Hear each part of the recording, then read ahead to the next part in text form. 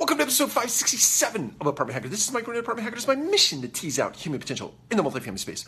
So I want to welcome Terry Height Ragland to the Apartment Hacker community. Welcome, Terry. If you ever have questions, please send them my way, and I will do my very best to answer them in future episodes.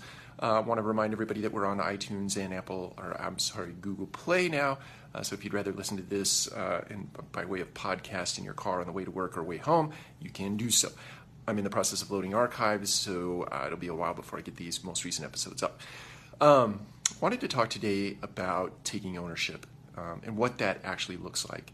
For one to take ownership of a particular project or a specific project, one must understand what the business outcomes are for a project that might need to take place or be initiated. Understanding the business outcome requires you to go around and understand or interview the person who is going to be using a particular process, a particular technology, etc. Understand what the ultimate business outcome is through that process of, say, interviewing or speaking with someone. Then come back and layer against that definition some potential solutions that might apply predicated on the business outcome, not the other way around. And then you sit down and craft an executive brief, which is something in short order, maybe a page long, with some potential solutions to that particular outcome that is wanted or desired by that business owner.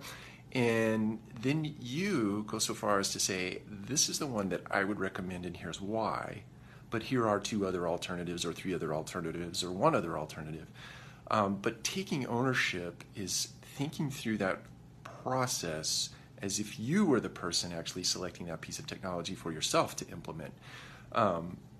It may not be that your solution is the one that is picked, but what it does send, the message it does send to someone like myself or others is that, hey, you're thinking about this like an owner.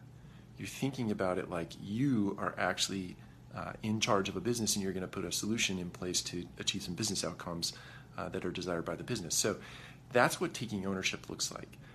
If you have any questions about that, hit me up. Take care. We'll talk to you again soon.